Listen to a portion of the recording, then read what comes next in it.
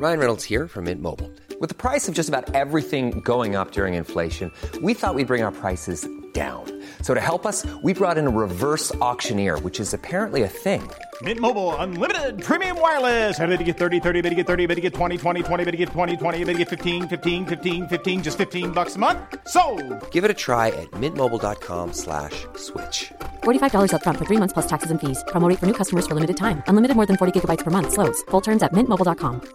Cool fact, a crocodile can't stick out its tongue. Also, you can get health insurance for a month or just under a year in some states. United Healthcare short-term insurance plans, underwritten by Golden Rule Insurance Company, offer flexible, budget-friendly coverage for you. Learn more at uh1.com. Ryan Reynolds here from Mint Mobile. With the price of just about everything going up during inflation, we thought we'd bring our prices down.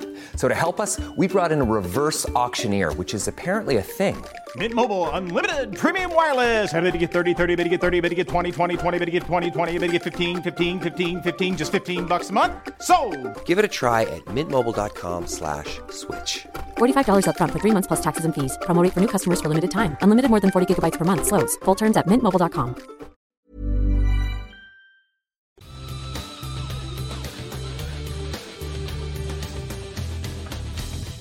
Hi, it's Claire here. I hope you enjoyed this podcast.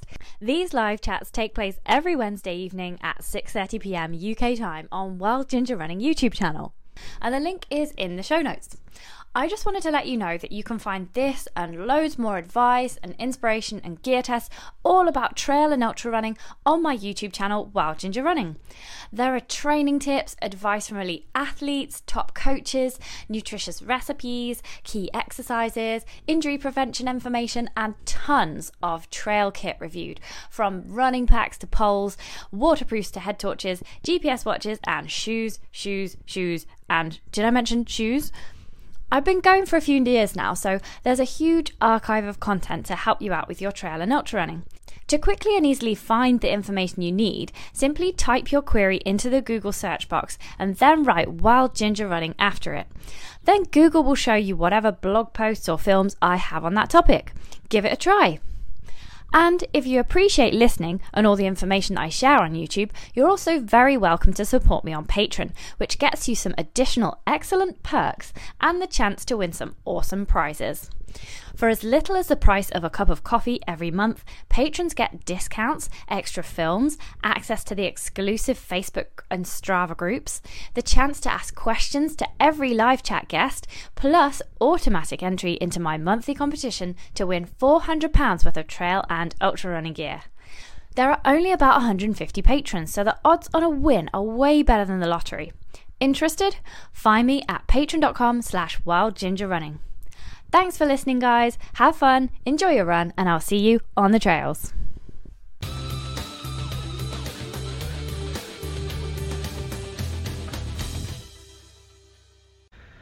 Hello and welcome to Wild Ginger Running Live. We're here with Sabrina Verjee. Hi, Sabrina. Who has just smashed out of the water her very good already Pennine Way FKT for the ladies, 268 miles from Kirkyetum on the Scottish border to Edale in the Peak District. So Sabs, you already had the record of 82 hours 19 minutes, smashed it down to 74 hours by 74 hours 0.5. Why challenge your record if you've got it already? I didn't really think of it as challenging the record. I thought of it as going for a jolly good run with my friend. And it was fun, wasn't it, Claire? Yes, it was very fun. I did less of the running and more of the driving around. So Amazing. Thank you so much to your mum and you for amazing support and camper van fun. Brilliant. Yeah, it was really cool. So me and my mum hired this like giant camper van, which was definitely too big for all of the roads that we were going down in, definitely in the Scotland part anyway. And so we were supporting the road crossings, which was really exciting because I haven't done that before. So I definitely need to ask you the question of just how hard is it for you to pull together all those logistics, especially like with COVID happening and everything being so uncertain? Yeah, the logistics isn't fun, and you can't be too anal about it all. You need to just be a bit relaxed because things are going to change. But having a tracker does make everything a lot easier, because that means if you're not exactly on your schedule, everyone still at least knows where you are and they can make a guess about where you will be at what time. So that's helpful. But yeah, I think now more and more people are doing these things and writing spreadsheets. If you know someone who's done one before, like Declan Paul, you can sort of pinch his schedule and just forge it and make it your own, which is exactly what I did. And I did quickly mind it, or I didn't ask him, he sent it to me, so I sort of thought it was free to use and abuse. And likewise, my away night schedule I know is now gone round. But yes, you get an Excel spreadsheet, log in a load of checkpoints, put in approximate times. Now that's where it gets tricky. I had reckoned everything, exactly how long I could take, and then know, what the sort of deterioration rate might be at the time. With the Pennine Way, that's going to be the other direction. But that doesn't always equate to the same thing, because obviously doing the TV when you're very tired in the dark in the winter is nothing like doing it So I just kind of thought, I'm a little bit slower than Damien. Let's go with, I put 10% slower than the time that he had scheduled to do it. So that's what I went with. And for most of the time I was within an hour or two of the schedule. Because really at the end it really went 2.5 hours over. But other than that, it was not a bad effort, I'd say. Yeah, it was absolutely incredible. There was a time when you were an hour up on schedule, and we were all like, she's an hour up, quick, get here, get there. It's not so bad, because an hour's all right and manageable, but you start getting 2 or 3 hours ahead, it's a problem. But yeah, we let go of the hour by spending 2 hours in Greg's hut. So we went there. I think I was actually about probably 2 hours up at that point, and then spent 2 hours in Greg's hut. Well, there you go, all evens out in the end. And then there were other times I managed to grab another hour back somewhere because I was feeling really good, and then I dropped an hour again, and yeah, it went up and down. Yeah. Up and down. All right. Yeah, and we'll talk a little bit more about the whole tracker thing and things like that, because I want to talk to you about Mike Hartley and how he came out to see you, and he was telling me about his record on 1989. But first, we've got a question from one of my patrons, Steph, who wants to know about like gearing up for the challenge. So she wants to know, how do you gear your brain up for something so challenging? Do you just imagine yourself getting the record and ride the high, or do you forget about the record altogether and just try to enjoy the run, or do you break it down into little stages and celebrate the little wins? She says, I am just in awe of the mental ability of anyone who can commit to anything above about 8 hours. Yeah, I think this is the thing where maybe you start to wonder if I'm missing through or something up there. No, I don't gear up. I don't even really I wasn't really thinking about trying to get a record. I was just going for a run. Oh, Sabs. Oh, I'm really sorry. Could you perhaps get a little bit closer to the microphone? I just had a thing on the live chat saying they can't hear very well. So yeah. Let's sort this out. Now look what you've done, peeps. That's John Gardner's fault. Are you closer? Yeah. Oh, say something. Oh, that's worse. I can't hear anything now.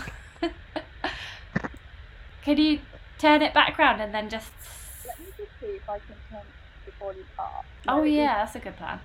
It is at max, so that's that. Okay, so getting closer, but being in the screen, I have to slouch. Yeah, that is a bit better. Yeah. Sorry, this one's on my iPhone because the Mac is at home. I cycled here and I couldn't carry the big Mac. No, that's perfect. If you are able to keep slouching, that would be brill. Thanks. Yep. That's sorry about that, Sabs. And thanks, guys, for letting us know. The question. The brain. The brain gearing. I was saying I'm probably not quite right up here because we all know that. I don't really think about the distance, the length, or what I'm doing, particularly that I'm just going for a jolly good run with lots of fun people. And in fact, the thing that kept me going, I did actually at one point, I wasn't having too much fun in the wind. At Tan Hill, I really was like, do you know what? I could just stop here because this is really annoying me running into the wind. It's really hard and I'm not going anywhere. or I felt I wasn't going anywhere. And then I thought, but hang on, I've got people here waiting to run with me. Yeah. I've got to go. And that was really it. I thought, well, I've got to go now because everyone's waiting for me, and that's that. And that was really kind of why I didn't sort of just sit at Town Hill and go no further, I think. That, and also Mike Hartley was just like, well, you say that, but you're going to go anyway, aren't you? I mean, you're just not going. Yeah, you're right. Yeah. You're right. I am just going. Yeah, I know. I remember you sitting there with the chips. We got you because the order came through from the text from the Pacers, and it said she wants hot chips at Town Hill. So we got these hot chips, which were probably cold by the time you got there. And then Mike Hartley was there. It was great. Yeah. It was really nice to see him because actually the first time I met him was when I went to Horton to meet up with Damien. And I just rocked up, and he started chatting to me. He just literally came and said, "Oh, well done on the Wainwrights," and we just having a jolly good chat. And I think actually ended up talking for about 20 minutes. And then afterwards, I was like, "Oh, I didn't catch your name." And I was like, "What's this, Mike?" I said, "No, I'm sorry. I know exactly who you are." And then he said, he's very sweet. He said, "Well, I didn't look like this in my day." Yeah. Oh, what a nice man. Yeah. He's such a nice guy, and he's very humble. Yeah. So and I was so chuffed that he came to Town Hill to see me. It was. I don't have any contact with him. I don't know how to say thank you very much because he's not on Facebook, or I can't find him on Facebook. So if anyone knows him, thank you very much. I'm chuffed a bit. Well, I got his email address, so I will share that with you later. Yeah, but Mike Hartley, for anyone who's listening who didn't know, he did the record in 1989, and he did 2 days, 17 hours and 20 minutes, and then that was smashed by John Kelly and Damo just recently, earlier in the year. So yeah, he was telling, it was really interesting to chat with him, and like you say, he's really humble and really cool, and I was just really struck by the way that they used to do records. Apparently they would have somebody on a landline at home whilst the person did the record, and all the Pacers would ring in from various phone boxes on the way to update the person with the landline as to where the person was and how they were doing. So you couldn't veer too far off your schedule, because otherwise you just wouldn't have a Pacer, because they wouldn't know to get there early, and all the Pacers had to arrive like probably an hour before needed, just in case Mike was early. And then they'd be waiting, and you'd have no texting, because like people were texting through, weren't they? They were like, Sabrina would like list of stuff, and then I'd go to the co-op and get it. Yeah. I mean, they would be pretty cold. Yeah. Ready yet. I mean, you don't run too fast, you'd have nothing. Yeah, exactly. And so I think people must have just been like less kind of fussy in those days in terms of like if the Pacers less demanding. Yeah, all the things you were basically, they wouldn't be like that. They would just be like, oh, here's a Tunnocks caramel bar, like eat that, and you'd just be grateful for what you got, wouldn't you? So it was really interesting to hear that from him, and it was really interesting to see how we do it this way with the whole texting forward. Well, it's interesting as well, because I think it's not just that, but think of the clothes that they were running in, didn't they? And shoes, didn't they all run in like Walsh's? Which, I mean, I think some people still probably do, but I mean, I look at La Sportiva Mutants and then look at, what I run in, and look at how much shoes have changed even in the last 10 years, 15 years. And you think how luxurious it is. Ooh, everything's padded, and the grip, and they're getting everything right. And then, I mean, with clothing, and what about nutrition? I mean, I bet they didn't have any gels. And what about I'm not a hugest fan of gels, but I did have quite a few Mountain Fuel jellies, and I also had a lot of the recovery fuel, which I really like. I use that a lot after races and things. All of those things as well. A lot has changed, and I sort of think, they did really, really well. Yeah, they did. They didn't have the kit, they didn't have the gear. They just had the same legs, I suppose, didn't they? They had legs. Legs. Yeah. They did. So just going back a little bit to you personally and what you like doing, just share with us a little bit, if you can, about what you enjoy most about doing such long records, because you've obviously got the Wainwrights, you've done the Dragon's Back, you came second in Dragon's Back 2017, you've done the Spine in winter, you won the ladies in that in 2020, you won the summer outright the year before, you've done the Wainwrights this year, 6 days, 18 hours, first woman to do it that fast. And what do you like most about doing these to some people crazy things? I just like being outdoors, and I have to say my motivation is not to get a record as such. It's fun, and you know, I love that people like to come out and carry my bag and offer me food and do all my stuff. I'm so grateful for all the people that help, because actually none of it's really possible without that help. I mean, especially something as big as the Wainwrights. I would love one day to try and do that self-supported, but you know, it's a lot of gear and a lot of so much to do, and I'm really in awe actually of people that have done that, and I think that is definitely something that needs to be done. But it is so nice to run and not have to stop. I really hate stopping. I really just like going. And one thing that was really, I did a lot during the lockdown and you couldn't drive anywhere, so I would do my runs from my house in Langdale, but it got really boring because I would have to go out to more or less the same. I went to Escores a lot, and from there I would go recce the bit I need to do, like go around Westwater or go around Endale, and then do the same 3-hour run back to home. And so every time it kind of was like, oh, I have to come home now, when actually I just want to keep going. Yeah. And actually doing all the Wainwrights was amazing because I could just keep going. Yeah. And all these people helping me to just keep going. And the same with the Pennine Way. I mean, it's just such a fantastic journey. I mean, I would even enjoy doing it by, you know, stopping each night at bed and breakfast or something, just because it's just a fun journey.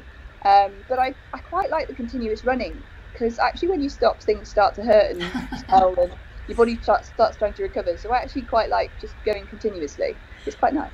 Yeah. That's interesting that when you stop, things start to hurt. So that's a good tip for everybody. Stop. It don't hurt them. Yeah. And do you train specifically for 268 miles, or do you just go out and have fun doing some wrecking? Yeah, I don't do training. I'm very bad at training. I don't have a training. I don't have a coach. I don't think anyone can tell me what to do. I don't have the time to do stuff when I should, and you know, follow a plan that would make me the fastest runner in the whole world. You know, I just do it to just relax, and I really enjoy when I can just grab a map and just draw a route that I fancy doing, which is always far too large for my little legs. You know, and I love this expression that I pinched off John Parkin. Eyes bigger than legs. Oh, yes. So true. Anyway, so I do like doing that. I draw a loop that I can't possibly finish in the time I've got, and then I have to I get halfway around and go, oh dear, I'll be back in like an hour, and then I'm always late, and then it's all just, I get this look from my husband like, you know. But I love it. That's my favourite fun thing to do. Yeah, just getting yourself lost in the mountains for ages and ages. Yeah. And just, you say you don't train, but is there anything you wish that you'd done slightly differently prior that would have made the Pennine Way easier, or did everything just go to plan? Oh, the best thing I probably could have done with the Pennine Way is wait like another 3 months till my body was actually ready to do it again. But that was quite fun, and actually the real challenge for me was to be like, well, can I do this again so quickly? And actually, yes, you can. You don't do it very well, but you can do it. So it was, that was interesting for me, and I picked up another little bit of bursitis in my sort of glute area and hip, kind of were quite unhappy with me. But you're going to get these things running that far, so you know, then I have to let them settle down, or I'm not very good at that. So what would I have done differently?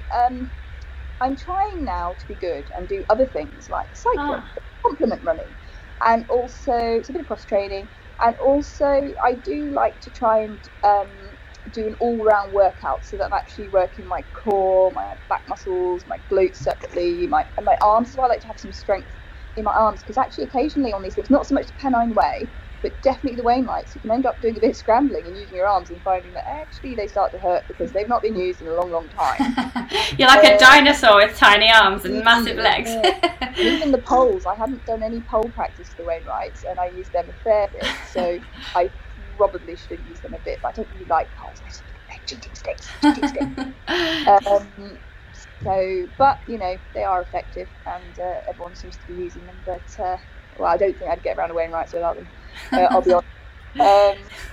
So yeah, that's probably what I would have done. Yeah. Oh, that's really useful. So you can kind of learn from what you've done already, and then implement that next time round. I just want to just let you know who's watching, because we've got lots of people watching live here. So I'm just going to read out. But I shouldn't maybe drink my tea in front No, of no, it's fine. I have a pint. I'm drinking of water. So we've got a Seb here tonight, and he says, "Evening, everyone. Finally made it to a live one again. Yay!" Philip Haddock is here, and he says, "Well done, Sabrina." John Airy says, "I'm here till 7, and I promise I will behave." Oh, you better do, John. And Guy says hello to everybody.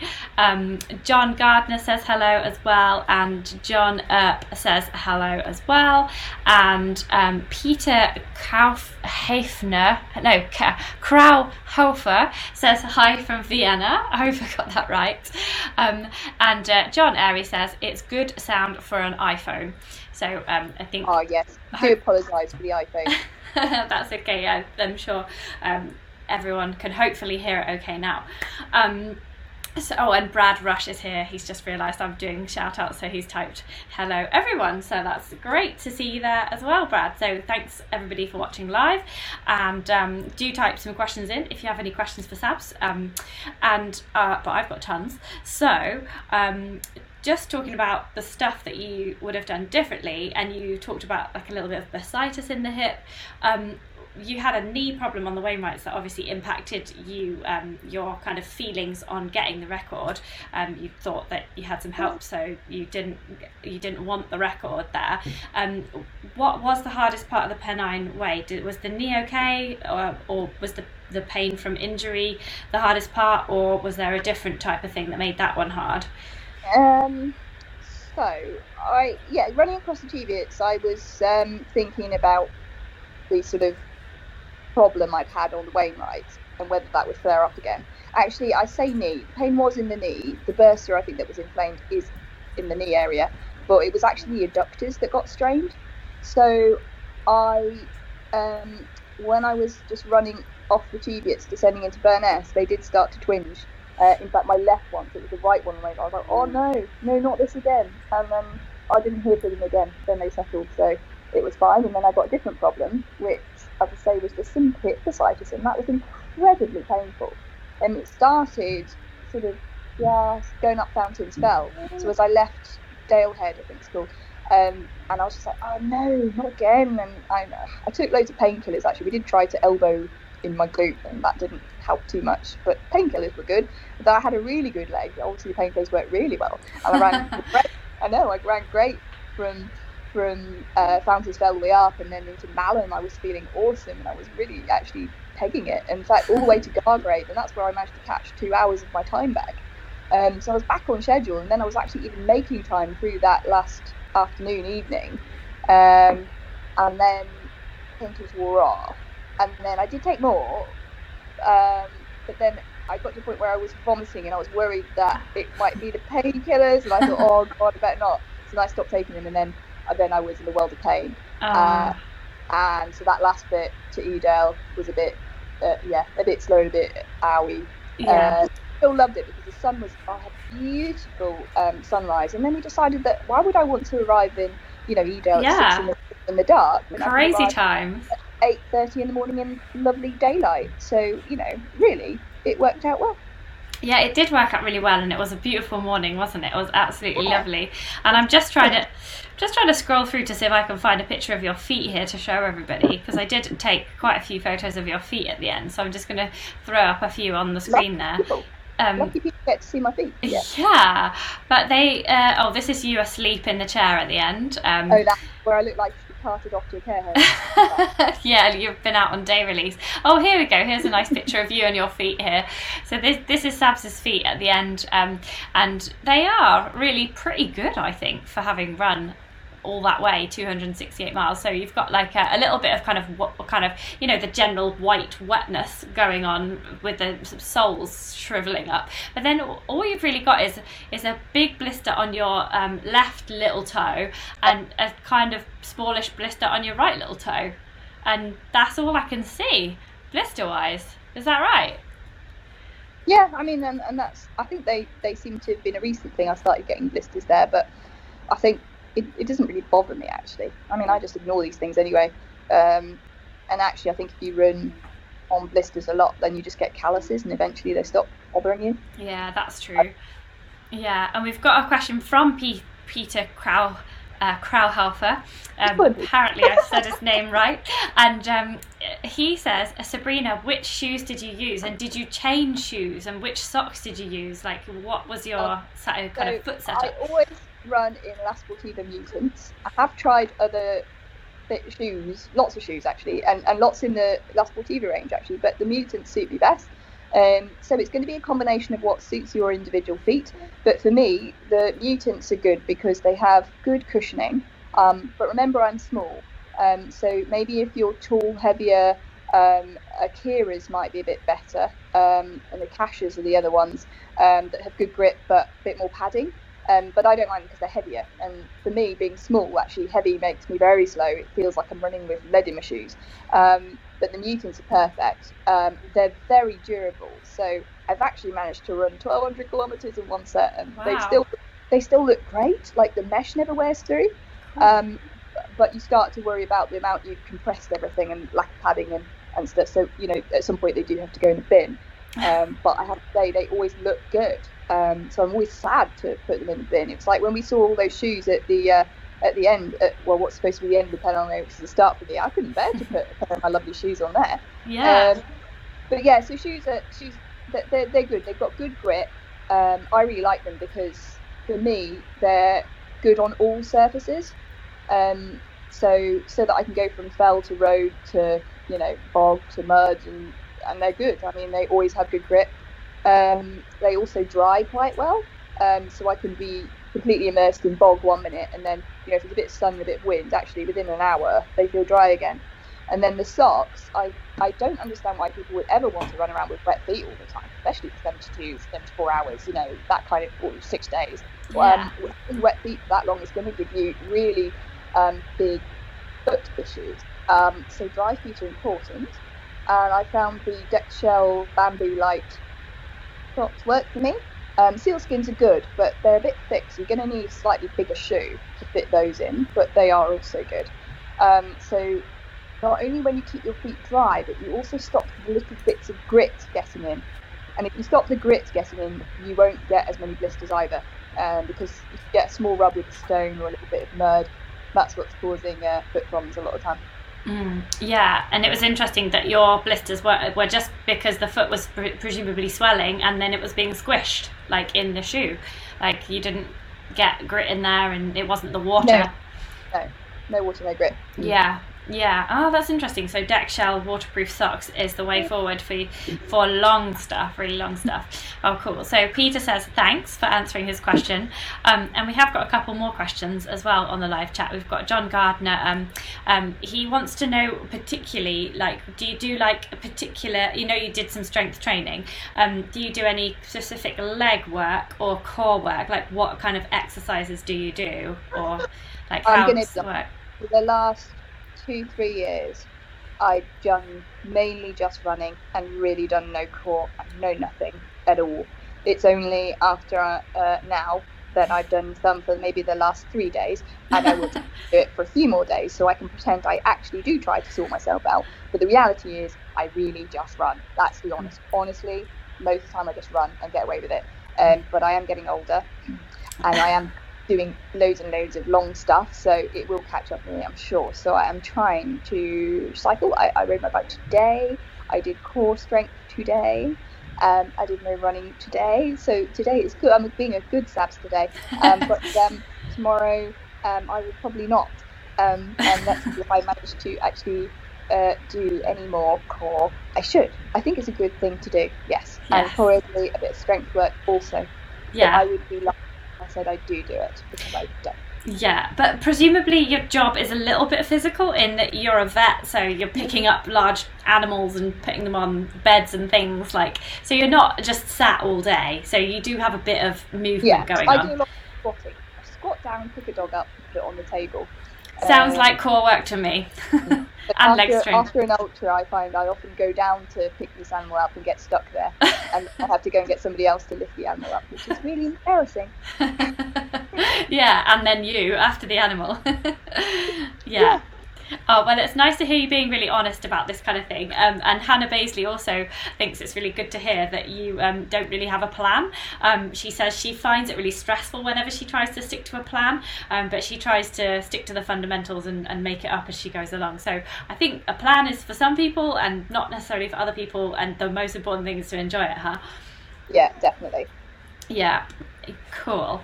Next question. So sleep. Yeah, I want to talk to you about sleep and food and then recovery and then what's next, and then we're done. So sleep. As I saw it, you only had about like 1 hour of sleep, maybe 1.5 hours of sleep during that whole 3 days. You're going to know better than me what I actually had. It wasn't enough. It really wasn't enough. Very little sleep. It wasn't my intention. And I really, really should have stuck to my actual plan, which was in my schedule. I'm not quite sure where I didn't get that 2 hours sleep that I was meant to have, or why. Probably I was behind schedule and just being silly. I'm terrible. I just need someone to enforce rest on me. Well, you don't want to stop. You said that. So why would you? But you do need to. And I think it was unfortunate that I had to stay in Greg's hut. But there was no point, and this is where you do have to sort of understand weather and realise that actually if you don't have to fight it, and if it is going to blow over, quickly, you are better off to stop and stay out of it if you can. But unfortunately, it was so early on, I wasn't ready to sleep. So, I mean, I lay there and wasn't moving, and I managed to eat quite a lot during that time, but I didn't sleep. So that's a bit of a shame. And I think if I hadn't had to do that, then I would have had a proper 2 hour sleep, and you would have probably seen that my run into Edale was much stronger because I was really suffering through that last night. And yeah, it wasn't good. It wasn't ideal. And I need to be, my husband is very insistent that he must do the road support for the Wainwrights because he will be probably the only person that can make me do anything. So I have to sleep when I'm told. Yeah. So I will. And that's that. So. Yeah. Oh, I've just popped a picture of you asleep in our camper van thing. And I think I just look like a pile of clothes. You look like a pile of clothes. Yeah. You also just, once you do realise there's a person there, you just look like a dead person because you're just like this, like face down with your head like in a pillow, like eating the pillow. It's a great picture. I like it a lot. And we've got lots of comments coming in about how honest you are. So John Gardner says, I like, hang on, let me just put it up here. I like Sabrina's honesty, charming. And John says, Sabs is delightful. We need more of what she has. So you've got some good that's fans. Very nice, very sweet, thank you. Yeah.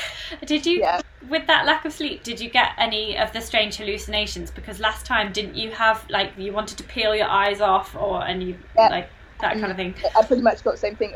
I remember 1 minute I was like, someone's turned my head torch off. Why did they do that? And I'm just fumbling around like this. And I'm like, oh man, my eyelids are shut. Like, oh no, not this again. And I'm like this. And I'm like, come on, Sabs. And that's when I said to Sally and Colin, I was like, I have to sleep. And they were like, no, Sabs, the camper van is only 500 meters away. And I said, I know, I'm not going to make it. I have to sleep. And they were like, no. I said, you're going to regret this. This is going to take half an hour to do 500 meters because I literally could not keep my, and they didn't get it. They really didn't get it. And I was like, well, that's your problem.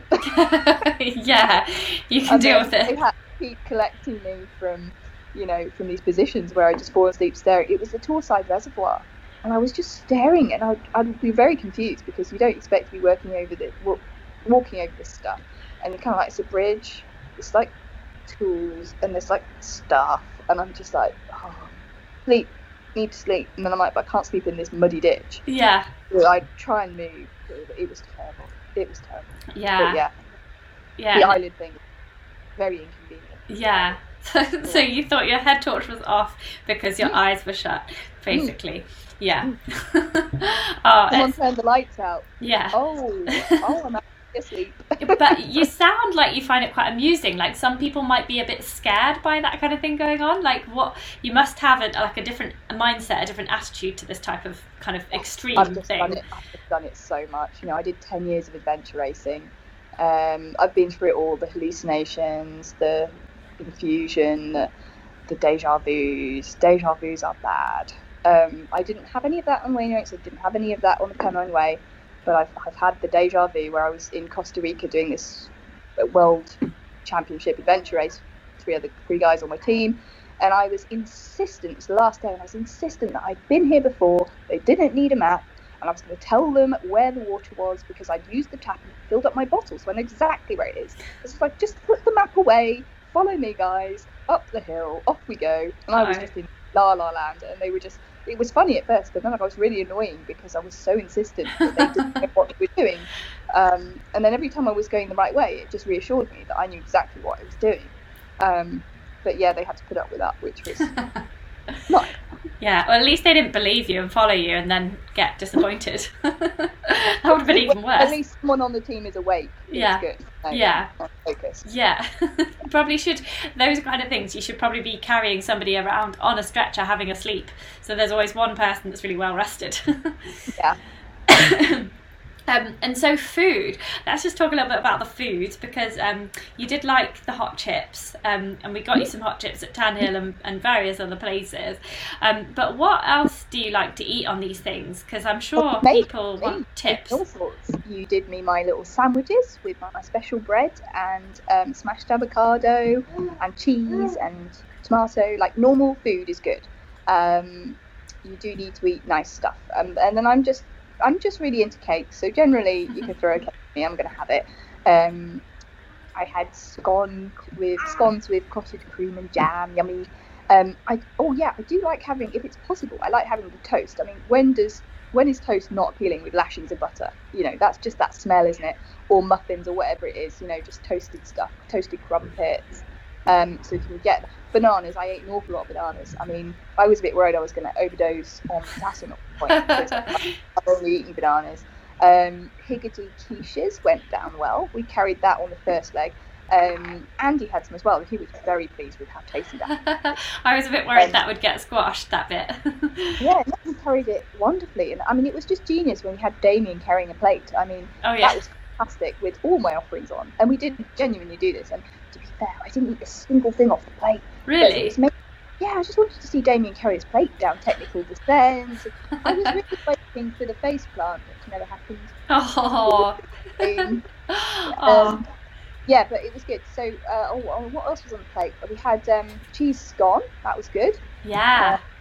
So yeah, lots of nice food. And then I do find that when I can't get food down, or I need a sudden kick because I've been lax and not eaten enough food and need a sugar hit, then these Mountain Fuel jellies are good because they're not too sweet. They're got a decent amount of water in as well, and you can just sink them quite quickly, and they don't make me feel ill.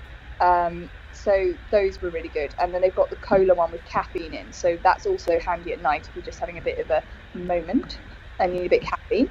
And then I really like the recovery fuel, which I know I'm not recovering because I'm still moving, but I actually think that it's probably quite good to keep getting the protein in somehow. And you know, the things that you're eating you're probably not digesting that protein if you break it down into lots of little bits, and your stomach has to work quite hard. Whereas I think, you know, I crave it actually. The chocolate milkshake are just, oh my god. And then after I finish, then that's all I have. I mean, I just live off that stuff. Yeah. Yum. Oh yeah, well we enjoyed making it for you, and you, I don't know, did you mention the cups of tea? Because you have tea you have tea with a lot of sugar in on these things, don't you? You can't really call it tea. That is just my fuel for running. So it's like you show the tea bag, and then, you know, in order for me to drink, you have to put a load of milk in because it's not too hot, and then throw 3 sugars in there, because I think if you're having anything and can put sugar in it, that's calories. Any way of getting calories in you while you're going is brilliant. So sugar is excellent. So just throw it in the tea. Brilliant. Yeah. Yeah, and I've just got a picture here. We put all your stuff out on a bench, and then this cat came along, and the cat tried to start eating your food. So we had to put the plates just at the back of the shot there, and it's got a plastic bag over it because the cat tried to eat it. But there's actually tea, soup, porridge. There's a beer for the pacers, and there's water as well, which I think we put a lot of that mountain fuel in the water as well. Yeah. So I like that raw one is good because it has no flavour. So if you were drinking the really sugary type energy drinks, then you'd get your ulcerated tongue and stuff, and you would just think of all the sugar stuff. But the raw one's really good because you actually just can't really taste it. It's in there, and you get your electrolytes and you get some energy, and it's great. So I did have that in every single. I had one water, didn't I, and one mountain fuel, which is really good. That worked really well. And then some recovery stuff as well. And guess what, I've just found a picture of Damien with the plate of food. My god, you have to send that to me because that has got to go in the run as well. Yes, it does. Yes, yeah. Oh, well, he's there carrying the plate, and it's got, I don't know, a scone, a bit of quiche, some nuts, some tomatoes, some, I don't know, cucumber. We were trying to put like a mixture of everything on there just in case what you wanted. Fell runner, that's what it was going. I just did the fell runner. Fell runner. I've just been writing an article for that, so but I didn't have a picture. I didn't know anyone had a photo of Damien with a plate, so I really want. That would be cool. No, just let me know if there's any more photos you need because I got tons. I just stored everybody's on the way, and so I've got everyone's. And lots of people on the live chat are really enjoying the food chat. So Guy says he can vouch for tea with lots of sugar. Thanks to Nigel, because Nigel and I supported Guy when he did his first 50k run, and Nigel put lots of sugar in his tea, so he enjoyed that.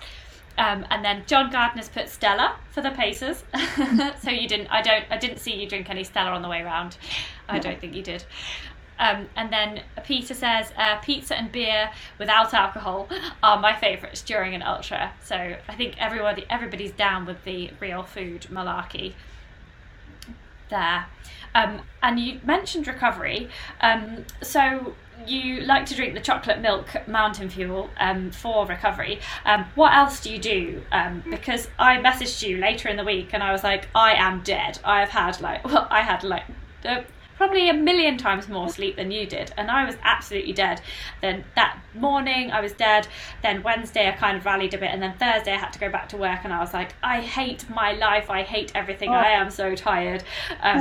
That's what happens to me when I get tired, so that's why I don't like doing like through the night stuff, because I just hate myself. What do you do? On the Tuesday about lunchtime, and I went to bed for 3 hours, and then I got up and had dinner and did all the normal stuff, and then I slept that whole night, and then I felt pretty good. So I think as long as I've had a full night's sleep, I then start to feel normal again. It's the other stuff that takes longer, and it annoys me that I can't go running the next day, and that I have to think about carefully logistically when I want to go upstairs, that what do I really need to take with me. And I'm going back downstairs. And then I have a lot of baths. I have recently started putting Epsom salts in there. There's absolutely no scientific backing for this. I just like them. They smell nice. I get the scented ones, so I enjoy it. But there's definitely no reason why that would work in any way. But I do like to use them. But baths are definitely good. I think anything that you feel is good that you should do. So I feel good in a bath. I don't like ice, but occasionally if I've got a sore bit, then sticking the ice on it numbs it, so that's good. It's not sore if it's numb, so I do use ice sometimes, probably not as much as I should, because as I don't like to be cold. And then I try not to take anti-inflammatories for the first few days if I can help it, because I think your body's trying to repair and wants to create some inflammation in order to repair, but at some point it goes overboard and does too much inflammation, and then I will use them then. That's my own personal thoughts on that. But if I can't sleep at night because I'm in too much pain, then cocodamol is very helpful, and that won't interfere with your body's processes. And it's gentle as well. It's not too bad on the stomach. What else do? I try and stretch. I think your body tells you. I always listen to my body, and it tells me, oh, that feels nice if I stretch that, so I do it. And if it doesn't feel nice, then I don't do it. And then after a few days, I do go to a massage therapist, and she's very helpful. And she also does a bit of dry needling. So I go to, if anyone local, Mountain Massage in Windermere. They're really, really good. They've got a number of very good therapists there. And Hazel does my therapy. And so she will often identify where I've stuffed myself up a little bit and fix it, which is great. And then sort of doesn't give me too much, shouldn't be doing anything stuff, which is nice. Yeah, you don't need that. Actually, once I was really surprised. I went with some Achilles issues, and I was being a bit like, everyone had told me to stop running, and you're doing this to yourself. And she actually fixed my problem because it wasn't anything to do with the running. It was I was wearing flat shoes at work. And actually I just put some heels on, and that really just got everything working. And she said you could just go running, so basically stop being pussy. And I did, and it was all fine, and it's all healed really well. So I think sometimes people can be a bit too ready to tell you that everything's going to cure with rest, and that is not always the case. Sometimes, and I've had some exercises for my Achilles that actually, when I'm doing them, they do actually hurt a little bit, but it's the only way to get the spring back in the tendons, because they are supposed to be doing that, and they are a little bit aggravated and upset, but sometimes you do need to put them through that to get them back. So I think it's good to go and consult somebody and get a little bit of help with any niggles. Massages are great for flushing things out, and then drink lots of water, help recover. Water, and the water I'm drinking is coming out as quickly as I drink it because of all the fluid retention. And I think you do need to just keep drinking to make sure you flush all that toxins out, all the stuff that your body's built up with all its metabolic processes, and help your body just detoxify afterwards by lots of fluids. And that's why I'll drink a lot of that mountain recovery fuel, because it's fluids as well as protein. And sometimes you don't feel like eating so much, although I'm pretty happy to eat most of the time. And it's copious amounts, but the fluids are really, really important. Yeah, and it sounds like, just to ask one more question before we ask you what's next and end the chat, but it sounds like you have a pretty high pain threshold, like blisters, recovering, things being agonising, sleep. Like, would you say you do have a really high pain threshold compared to some people? It's hard to know, isn't it? It's hard to know. Pain is definitely in the brain. Pain is not a physical thing. Pain is in the mind. So then you have senses, and skin is definitely very sensitive. And I think I'm very lucky that my feet are generally pretty good. And I think that when people get their feet in a mess, that hurts. So don't think that that's a good idea to go around on painful feet. I don't think I could or would. And I think when they're that kind of agony, that that isn't fun. And I think it's really important to avoid getting into that kind of agony, because believe me, I'm not running in agony. I wouldn't. Like the Wainwrights, it was painful to do certain things, so I avoided those things. And yeah, I can run through pain, so maybe I do, but I think it's more that I don't think I'm running in agony. I really don't. I think I'm generally running and happy. I do get a niggle, and then that is painful. As I said, I took painkillers and tried to ignore it.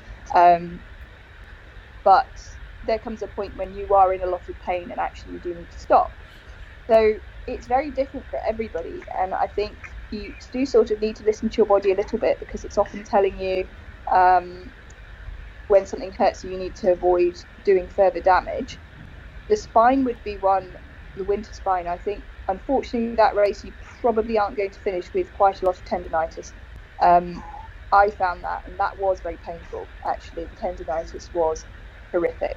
But I think when not really wrecking it too much, not like a fracture or something. Yeah. So you haven't broken anything. Yeah. I did mentally block that pain out and not worry too much about that. That's different.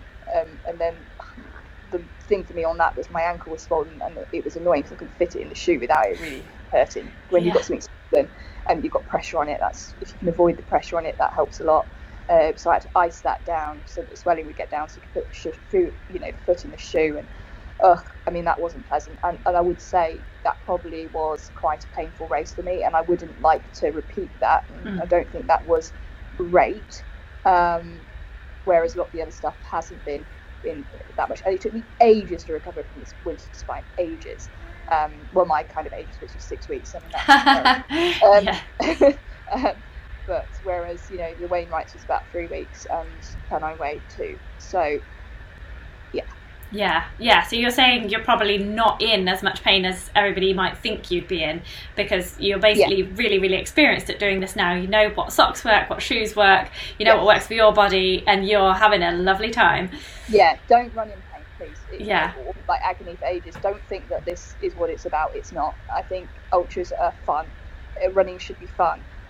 You shouldn't be doing these races going, well, this is going to be the hardest, most painful thing I ever do. Well, what's the point in that? It's fun. It's good to enjoy it and genuinely enjoy it, and, you know, enjoy speaking to people around you and just the whole atmosphere and getting into checkpoints, and you want it to be challenging, and in order then to avoid these painful things, I do think it's worth, you know, taking some measures, learning a few things, doing what works for you, doing the right training, or at least learning how to use your equipment and what works for you, you know, what to eat and how to avoid blisters. Blisters are really bad. I mean, foot problems are really bad.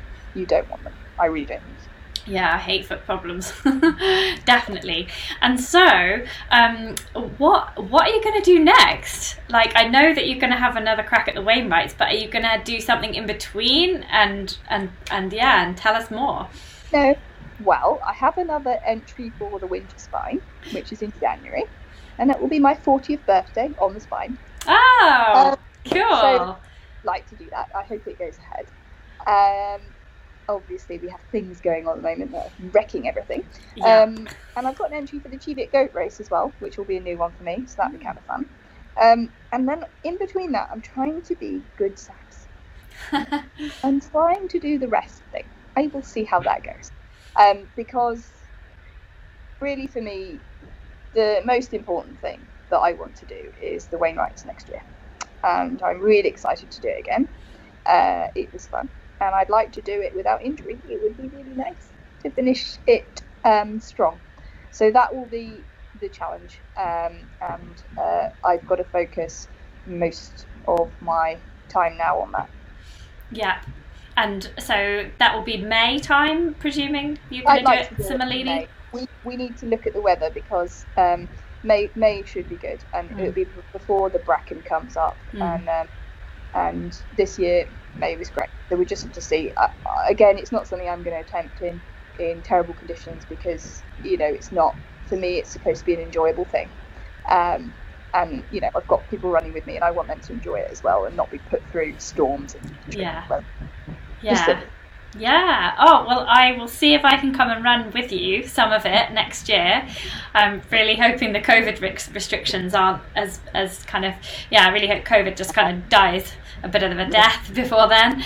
But it would be lovely to come run with you, because, I'll have a baby of some kind, and it will be like 4 or 5 months old by then. So I think like that one there, like Lucy's baby behind. But I'll have one of them. I'll have one of them, and I'll give it to Steve. He can sit in the car with it, and I can run, and then he can come pick me up. That'd be wonderful. So that'd be lovely to get some footage of you actually running on the hill rather than just at a checkpoint going, "Ella, do you want some quiche?" Yeah. So it's been fantastic to chat to you tonight, Sabs. Thank you so much for sparing all this time for us to talk with you about all your incredible achievements and all of this amazing ultraness that you do. It's been a pleasure to support you in it over the last month it is now, and hope to be able to support you again on the Wainwrights, because that sounds super exciting. Thanks, Claire. No problemo. Just want to read you this nice thing from Pete, who says, Sabrina, all the best for the future, with a smiley face. Thanks for the interview. He says he has to go now, so he will see us all next week. So yeah, thanks so much. It's been fab. Adios, everyone. Bye. Thanks, Sabs.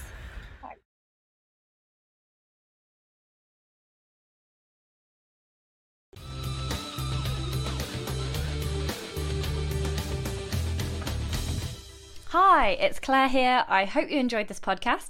These live chats take place every Wednesday evening at 6:30 p.m. UK time on Wild Ginger Running YouTube channel. And the link is in the show notes. I just wanted to let you know that you can find this and loads more advice and inspiration and gear tests all about trail and ultra running on my YouTube channel, Wild Ginger Running. There are training tips, advice from elite athletes, top coaches, nutritious recipes, key exercises, injury prevention information, and tons of trail kit reviewed, from running packs to poles, waterproofs to head torches, GPS watches, and shoes, and did I mention shoes? I've been going for a few years now, so there's a huge archive of content to help you out with your trail and ultra running. To quickly and easily find the information you need, simply type your query into the Google search box and then write Wild Ginger Running after it. Then Google will show you whatever blog posts or films I have on that topic. Give it a try. And if you appreciate listening and all the information that I share on YouTube, you're also very welcome to support me on Patreon, which gets you some additional excellent perks and the chance to win some awesome prizes. For as little as the price of a cup of coffee every month, patrons get discounts, extra films, access to the exclusive Facebook and Strava groups, the chance to ask questions to every live chat guest, plus automatic entry into my monthly competition to win £400 worth of trail and ultra running gear. There are only about 150 patrons, so the odds on a win are way better than the lottery. Interested? Find me at patreon.com/wildgingerrunning. Thanks for listening, guys. Have fun, enjoy your run, and I'll see you on the trails.